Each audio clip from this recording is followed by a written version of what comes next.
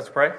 Heavenly Father, we're thankful that we can gather in this way this morning with the freedom that our country gives us to do this. We're thankful for your word, and we pray that you would speak to us this morning through your word as is shared with us.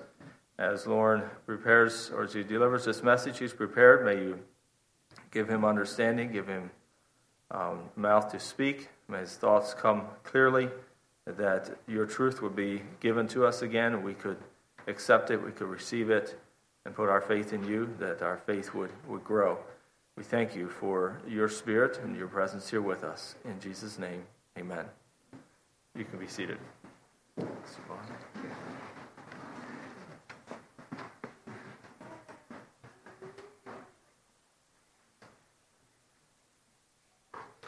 Greet each one in Christ's name again this morning, and I'm grateful that you have chosen to gather to worship the Lord here with us today. For a message today, I've chosen to look at a story from the Old Testament. This story is about Elisha and his servant, and when they faced a situation that looked very daunting and overwhelming. So this morning, I invite you to turn for a text to 2 Kings 6. I'll be reading a portion of this chapter, and as we look at this chapter, there's a few characters that I want to draw some lessons from and see what parallels we can draw to our lives today. We won't be looking in depth at all these characters, but I think there's a few here that we'll take the time to look at and see what we can glean from their lives and what we can apply to our lives today. Okay, I'm going to be reading starting at verse 8 of 2 Kings 6.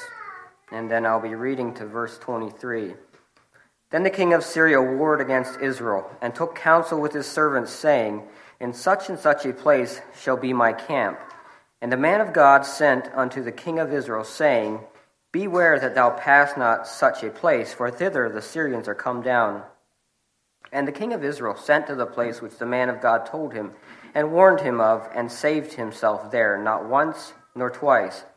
Therefore the heart of the king of Syria was sore troubled for this thing. And he called his servants and said unto them, Will ye not show me which of us is for the king of Israel? And one of his servants said, None, my lord, O king. But Elisha the prophet that is in Israel telleth the king of Israel the words that thou speakest in thy bedchamber. And he said, Go and spy where he is, that I may send and fetch him. And it was told him, saying, Behold, he is in Dothan. Therefore sent he thither horses and chariots and a great host, and they came by night and compassed the city about. And when the servant of the man of God was risen early and gone forth, behold, an host compassed the city both with horses and chariots. And his servant said unto him, Alas, my master, how shall we do? And he answered, Fear not, for they which be with us are more than they that be with them. And Elisha prayed and said, Lord, I pray thee, open his eyes that he may see. And the Lord opened the eyes of the young man, and he saw, and behold, the mountain was full of horses and chariots of fire round about Elisha. And when they came down to him, Elisha prayed unto the Lord, and said, Smite this people, I pray thee, with blindness. And he smote them with blindness according to the word of Elisha. And Elisha said unto them, This is not the way, neither is this the city. Follow me, and I will bring you to the man whom ye seek. But he led them to Samaria. And it came to pass, when they were come into Samaria, that Elisha said, Lord, open the eyes of these men, that they may see. And the Lord opened their eyes, and they saw, and behold, they were in the midst of Samaria. And the king of Israel said unto Elisha, when he saw them, My father, shall I smite them? Shall I smite them? And he answered, Thou shalt not smite them. Wouldest thou smite those whom thou hast taken captive with the sword and with the bow? Set bread and water before them, that they may eat and drink and go to their master. And he prepared great provisions for them. When they had eaten and drunk, he sent them away, and they went to their master. So the band of Syria came no more into the land of Israel. So we see in this story that they were facing insurmountable odds here, as Elisha and his servants woke up to find the army of Syria surrounding them. But we see that how God performed a great deliverance. And so three main characters that I want to look at today are the king of Syria. We want to look at him a little bit, and then we want to look at the man of God, Elisha, and the servant of Elisha. So first of all, let's look at the king of Syria. It says he came and warred against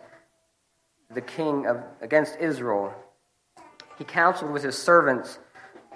They were planning their military strategy, how they were going to defeat the nation of Israel. They made plans to trap them and to take them down. They wanted to bring death, destruction, and defeat to the country of Israel. They wanted to take spoil. And as I was thinking about that, how can we apply that to our lives today? And so I think today, for us, we need to be very aware that there is an enemy and an adversary in our lives that wants to do the same to us. Just as the king of Syria came to defeat the nation of Israel, so there's an adversary that would like to do the same to us. And so as we think about our adversary, my mind went to 1 Peter 5:8, where it says, "Be sober, be vigilant, because your adversary, the devil, as a roaring lion, walketh about, seeking whom he may devour." So we see there's a similar strategy between these, like the king of Syria applied to his strategy, so that Satan is devising ways that he can defeat us. So as children of God, we need to be very thoughtful about how we live our lives. We need to be watchful. It says, be vigilant. That reminds me of being on guard, watching our every move. My mind went to some of you are deer hunters, and maybe you don't use this tactic at all, but when you're still hunting through the woods, every step counts. You have to watch out that you don't step on a dry twig, that it snaps and warns the deer that you're coming. You need to constantly be looking about, that you don't make a mistake and your quarry sees you first. You need to act rather quickly. And my dad and brother do a much better job at this than I do. They seem to be very successful at this, and I guess I'm just not watchful and careful enough, but they seem to be very successful at using this. You have to react quickly as things happen. So we need to be watchful. We need to be on guard. But as we go through our Christian life, we are not faced with one that is flesh and blood. Our enemy is not our fellow man. It's not the person that irritates us. It's not the people that have beliefs that are different than ours that are our enemy. It's not our earthly government leaders or those who are removing the name of God from our culture. These are people like us that simply need to be shown the love of God. Our enemy is Satan, and sometimes our enemy is even ourselves. Our sinful heart is our enemy, and we need to allow God to renew our hearts to move so that we can be moved closer to God. Our real enemy is Satan. He comes to do battle in our hearts and minds. It's the wickedness that can creep into our lives. So we cannot walk carefully if we are to be victorious over this enemy. As that verse says, we need to live soberly. We need to live in sobriety, level-headed and wise, not walking through life flippantly. As the Israelites faced this enemy, I'm sure they were very careful about where they went and what they did. If we knew there was an enemy army in our neighborhood, we would be on guard that we would not make mistakes and fall into their hands. And so this conflict is messy and brings hardship. We can, sometimes we believe if we surrender our hearts to God that life is going to be easy.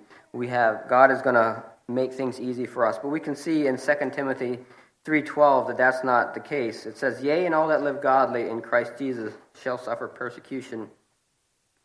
And as we pursue the ways of God, there will be difficult times. Satan will attempt to discourage us, and he will try to distract and disable you from this battle.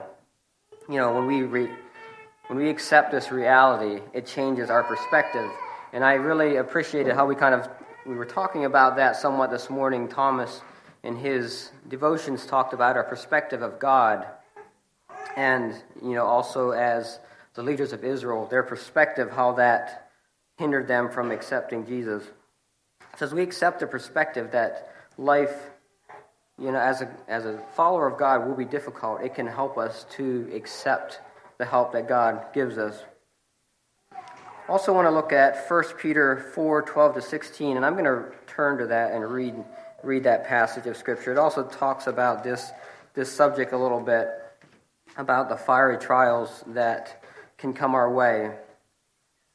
1 Peter chapter 4, I'll be reading verses 12-16. Beloved, think it not strange concerning the fiery trial which is to try you as though some strange thing happened to you, but rejoice inasmuch as ye are partakers of Christ's suffering, that when his glory shall be revealed, ye may be glad also with exceeding joy. If ye be reproached for the name of Christ, happy are ye, for the Spirit of glory and of God resteth upon you. On their part he is evil spoken of, but on your part he is glorified. But let none of you suffer as a murderer, or as a thief, or as an evildoer, or as a busybody in other men's matters. Yet if any man suffer as a Christian, let him not be ashamed, but let him glorify God on this behalf.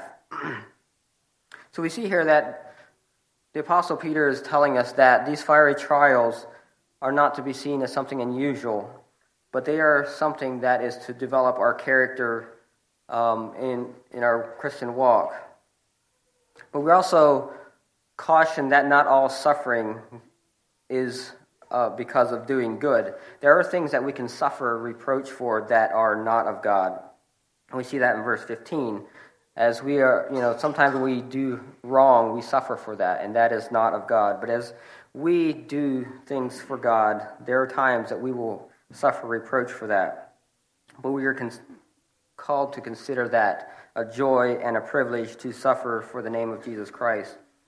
And also in John 15:20, Jesus tells us that they persecuted him, therefore they will persecute us. And to expect to go through life not being persecuted is to think ourselves better than Jesus Christ. And I think we would all readily admit that we are not better than Jesus. So this can look maybe scary or daunting at times to think about the trials that come our way. But as we look further into this story, there's a glorious deliverance from that as we are willing to be men and women of God. So the next character I want to look at is called the man of God, the prophet Elijah. And his story is woven throughout this chapter, where he plays many different roles in this story. And the first thing he does is he thwarts the attack of the Syrian king. God reveals to him what the Syrian king is planning, and he goes to the king of Israel and warns him to not set up his camp there. And at the end of verse 10, it says, he saved himself there not once nor twice. It says not only once or twice did he do this, but many times. And it got to the point that the king of Syria was afraid there was a spy in their own camp. He said the heart of the king of Syria was sore troubled for this thing. And he called his men together and said, who of you is the spy here?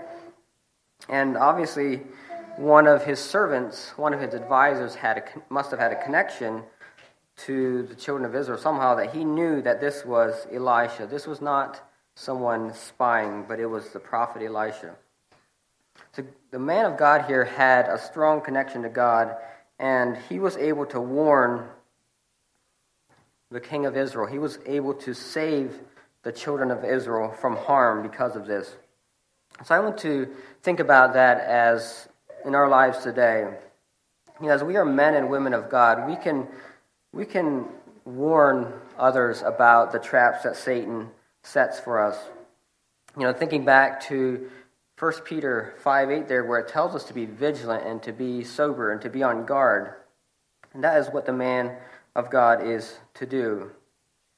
We don't want to see our brothers and sisters defeated in their Christian walk. And Scripture numerous times mentions how the believer is to warn his fellow brothers and sisters against sinful living. Well, not only do we as children of God not only are we called to do that, but we're also called to receive truth. And there's going to be times when we also need to receive the truth in our life. It's easy, as we talked about a little bit in our Sunday school lesson this morning, it's easy when someone tells us a story or a parable about someone else or another situation. It's easy to pick out the wrongdoing in that story. But, as was also mentioned, we have blind spots in our own lives. And so we need to be willing to receive that warning from other men of God. The man of God also provides wise counsel. We're numerous times there also reminded in the New Testament that we are to encourage each other. We're called to exhort each other and to help each other out on this road of life. 2 Timothy 2:24 speaks of this. It says, "Not striving, but teaching in meekness and patience." We are called as children of God to teach and train in meekness and patience. So I want to look a little bit about how do we become a man of God? How do we become a child of God who can be this type of person?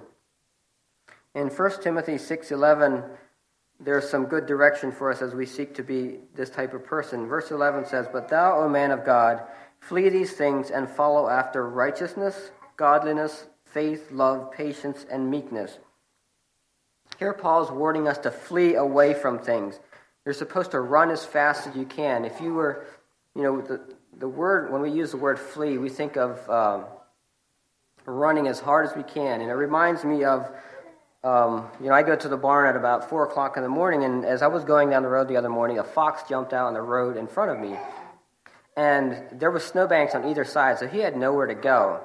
And so he was running as fast as he could. He was just had the afterburners on. And, that's the picture I get when we think about fleeing. He eventually gave up and jumped into the snowy field, and he slowed down pretty quickly. But, he was fleeing. And this is the picture we should get in our minds as we think of Paul warning us about fleeing. And so I think we should consider the context here. What is it that we are fleeing from? In the previous verses he was talking about, he says, the love of money, the desire to be wealthy, and believing that wealth is godliness. That can take very many different shapes and forms. But essentially, being focused on the materialistic things of this world, we are to turn and go the opposite way, which is we are instead supposed to seek out righteousness, godliness, faith, love, patience, and meekness. And as we do those things, we will become men and women of God.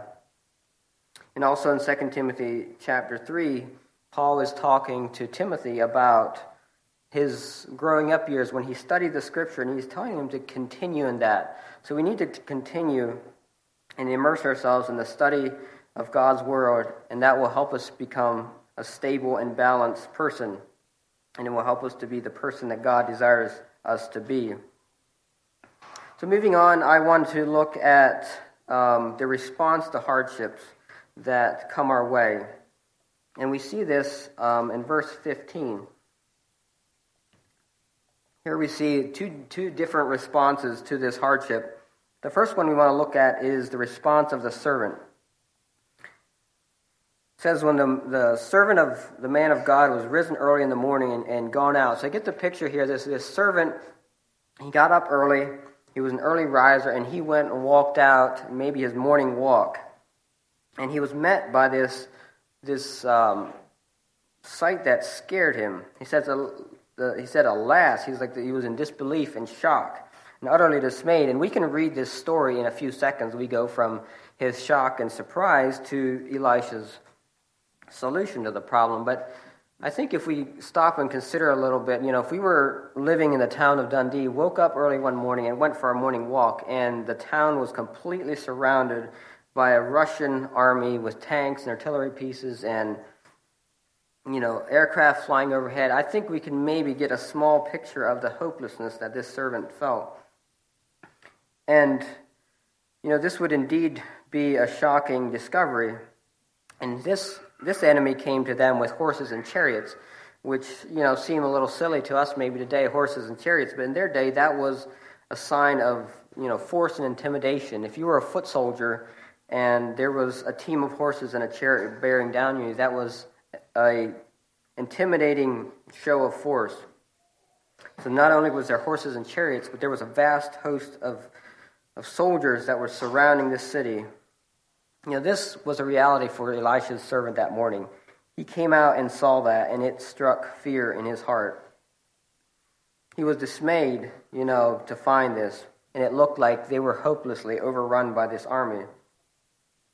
And so he responded to this in, despair and fear and hopelessness. As the kind of like the children of Israel when they came to the Red Sea, they were responded in a very similar fashion. Why did we even come out here? In our humanity, we can sympathize with these feelings of despair. Maybe for some of us here this morning, we're feeling that way about a situation in our life. It feels like it's out of control, and we are about to be overrun by the circumstances coming at us. But this servant, he was wise, and he went to the man of God for help. And I think that's a good thing for us to consider this morning. If we find ourselves in a place in our lives that we're encountering a similar situation, don't try to face it alone. Go to someone, reach out to a person of God, someone who has a deep connection to God and can bring clarity to your circumstances. We need to turn to prayer and be honest with the Lord about our struggles and surrender them to Him. And we need to be grounded in Scripture. There's no other source like Scripture to help us through these difficult situations. So how did Elisha respond to his life and safety being threatened? For him it could have been a time of discouragement as well. As he, thought about, he was doing good in helping out his country. He was doing good in warning his fellow Israelites about the danger, and he was protecting them from the attacks of the Syrian army.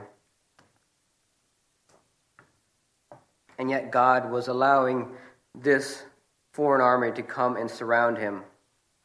But we see Elisha here setting a great example for us to follow when we come face to face with these difficult circumstances. He tells his servant, "Fear not." And, fear comes to us in many different ways. And I think most of us, I'm guessing all of us, struggle with this in one way or one area or another in our lives. Fear can come to us in so many different ways. But when we put our lives in the hands of God, it removes fear from our lives. And in 1 John 4:18, John talks about that. He says, "Perfect love casteth out fear." When we have perfect or complete is also the word that's used for perfect love in our hearts, there is not room for fear. When we are living with hearts of love for God, we will live out the commands of Scripture, and therefore God dwells with us. Therefore, we do not need to fear God anymore. When we are living with a heart of love for other people, that also removes the fear of other people from our lives. Fear is when we focus on ourselves, and so when we remove that, when we replace that with love and compassion, we replace it with love for God and love for other people, it can remove that. And so like Elisha and many other times in Scripture we see God telling people to fear not. We also need to replace that fear with love for God first of all and then for others. And it shifts the focus from myself and focuses it on God and other people. Elisha also recognized the power and protection of God. And this also removes the fear from daunting situations like this. The Scriptures are filled with promises of God being our protector, and we could spend a lot of time finding these verses. We won't turn to them this morning, but Elisha had a very real sense of who God was and who his kingdom was. He realized that God's army and God's power was much greater than the Syrian army. And for someone who had such a close connection to God and has a heavenly perspective like this army looked very small indeed. He saw that God's power was much greater than any earthly army could produce. And then Elisha turns to prayer. And first of all, he prayed for his servant. And he prayed for his servant that God would open his eyes. He prayed that God would reveal the godly army to his servant, and so that he could see the power of God. God had not forsaken them, but he was there protecting them from the Syrian army. And I think there's many times when we are in a similar situation to this servant that we do not realize what God is doing behind the scenes. We are unaware of the effects of the prayers of other people. We've heard stories numerous times of when someone was in a very scary situation and it turned out well, and they later found out that there was somebody that was praying for them. And maybe even the other people that were trying to do harm later tell the story of how they saw God's protectors there. So Elisha turned to prayer. He prayed that God would open the eyes of his servants. And I think that's a prayer that we should pray for each other and for ourselves, that God would continue to open our eyes to his goodness and his greatness. Elisha also prayed that God would be their deliverer. He appealed to the power of God to bring about their deliverance. And the way he prayed that God would do this was to blind the eyes of the enemy. So the same power that opened the eyes of the righteous man was the same power that blinded the eyes of the wicked. I think that's a good reminder for us that as we seek God and we seek to know his commands, he will continue to reveal more and more truth to those that are righteous and that are seeking out righteousness. But I think as we see the scenario playing out over and over again in our Sunday school lessons recently, as we shut our hearts to God, he will continue to allow us to be more and more blinded to the truth. And then another response of Elisha's is that he showed kindness to his enemies. And I think this really shows the wisdom and kindness of Elisha's character here. He brought about peace between these two warring countries by showing kindness. He could have he did lead those soldiers to the opposing army's king, and he could have allowed them to be destroyed, but he said, do not destroy them, but instead feed them. He saw that, this would bring about peace instead of more war. And I think it's pretty telling. In verse 23, it says that they prepared great provisions. They didn't just give them a little bit of moldy bread and water and send them away. They didn't skimp on this meal. They had lots of food. And I think here we see the principle of love casting out fear at work again. When these people were willing to show kindness and love, I'm sure, this meal was a large meal. It says it was a great meal, and so it probably took some time to prepare. And as these men were interacting with each other and loving each other, that cast out fear. As we allow love to work amongst ourselves, it can cast out fear. As these Syrian armies were shown love and kindness instead of death and destruction, it changed their hearts and they went back to their home country. And we do well to learn from the example of Elisha in how we relate to those who can make our lives difficult at times.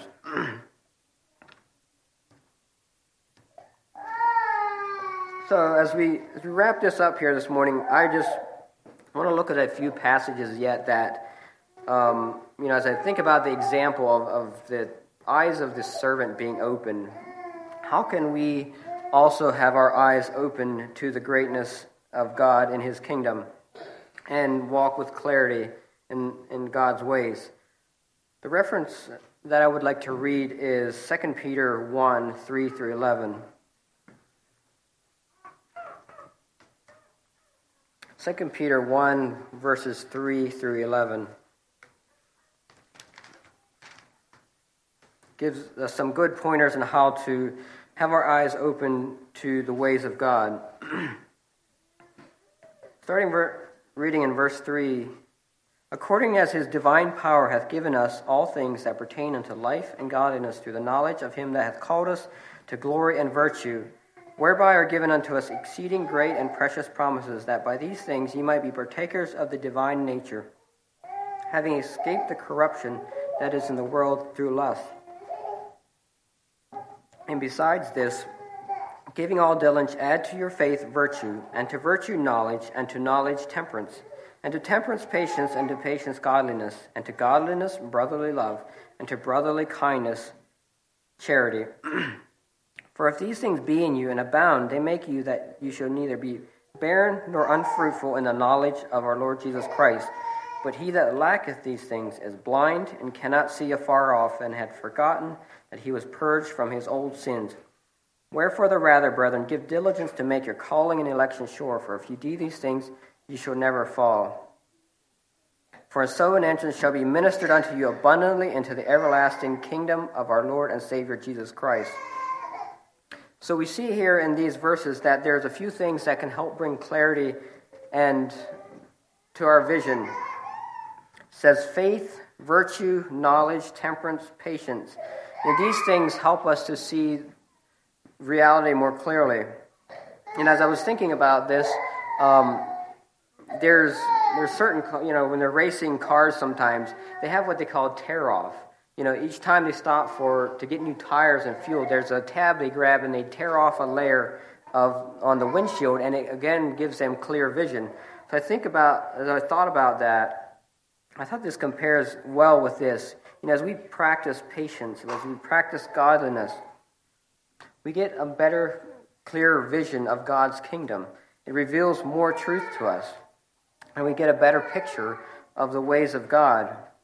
But as we practice the opposite, it says that we become blind. We cannot see very far, and we forget the person that we were. We go back into our old ways.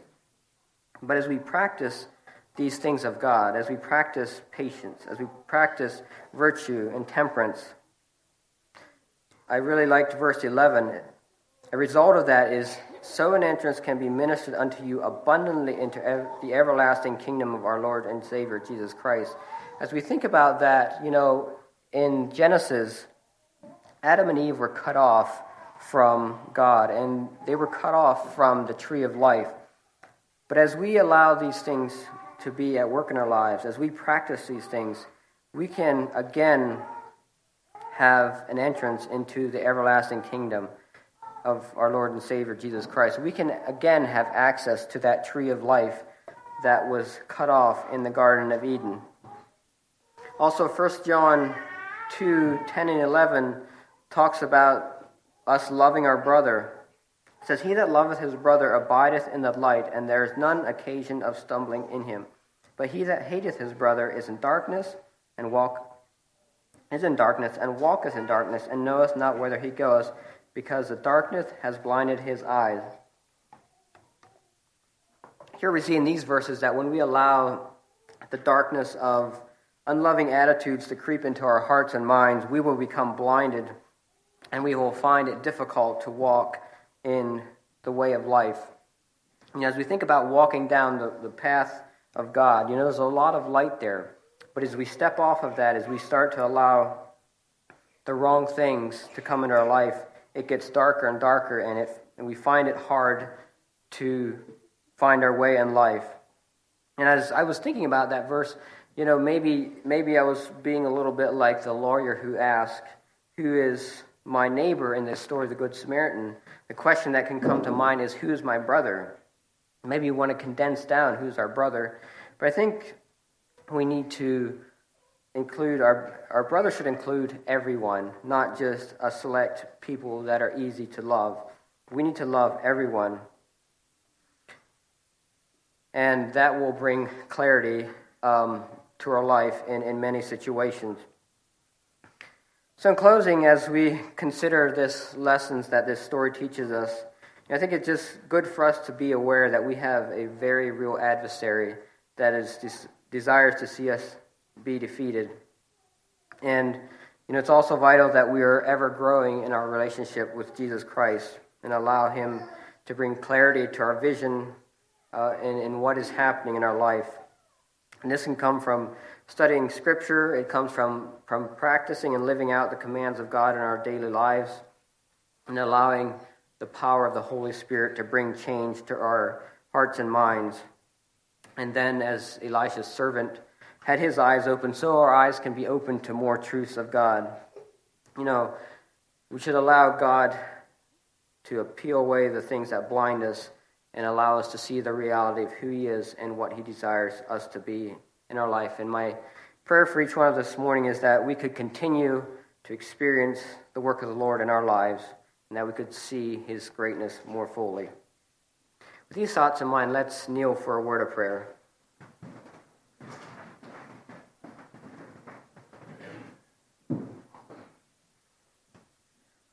Dear gracious Heavenly Father, we bow before you this Lord's Day, and we are grateful that you are a loving God, you are a caring God, you protect us, you keep us as we surrender our hearts and lives to you. And Father, I just pray that this morning as we open our hearts to you, that our eyes could be open to the reality of your kingdom, the reality of who you are and what you desire for our lives. I just pray you would continue to help us to walk in your ways and walk in ways of light and love. I just pray this all in the name of Jesus Christ, our Lord and Savior. Amen.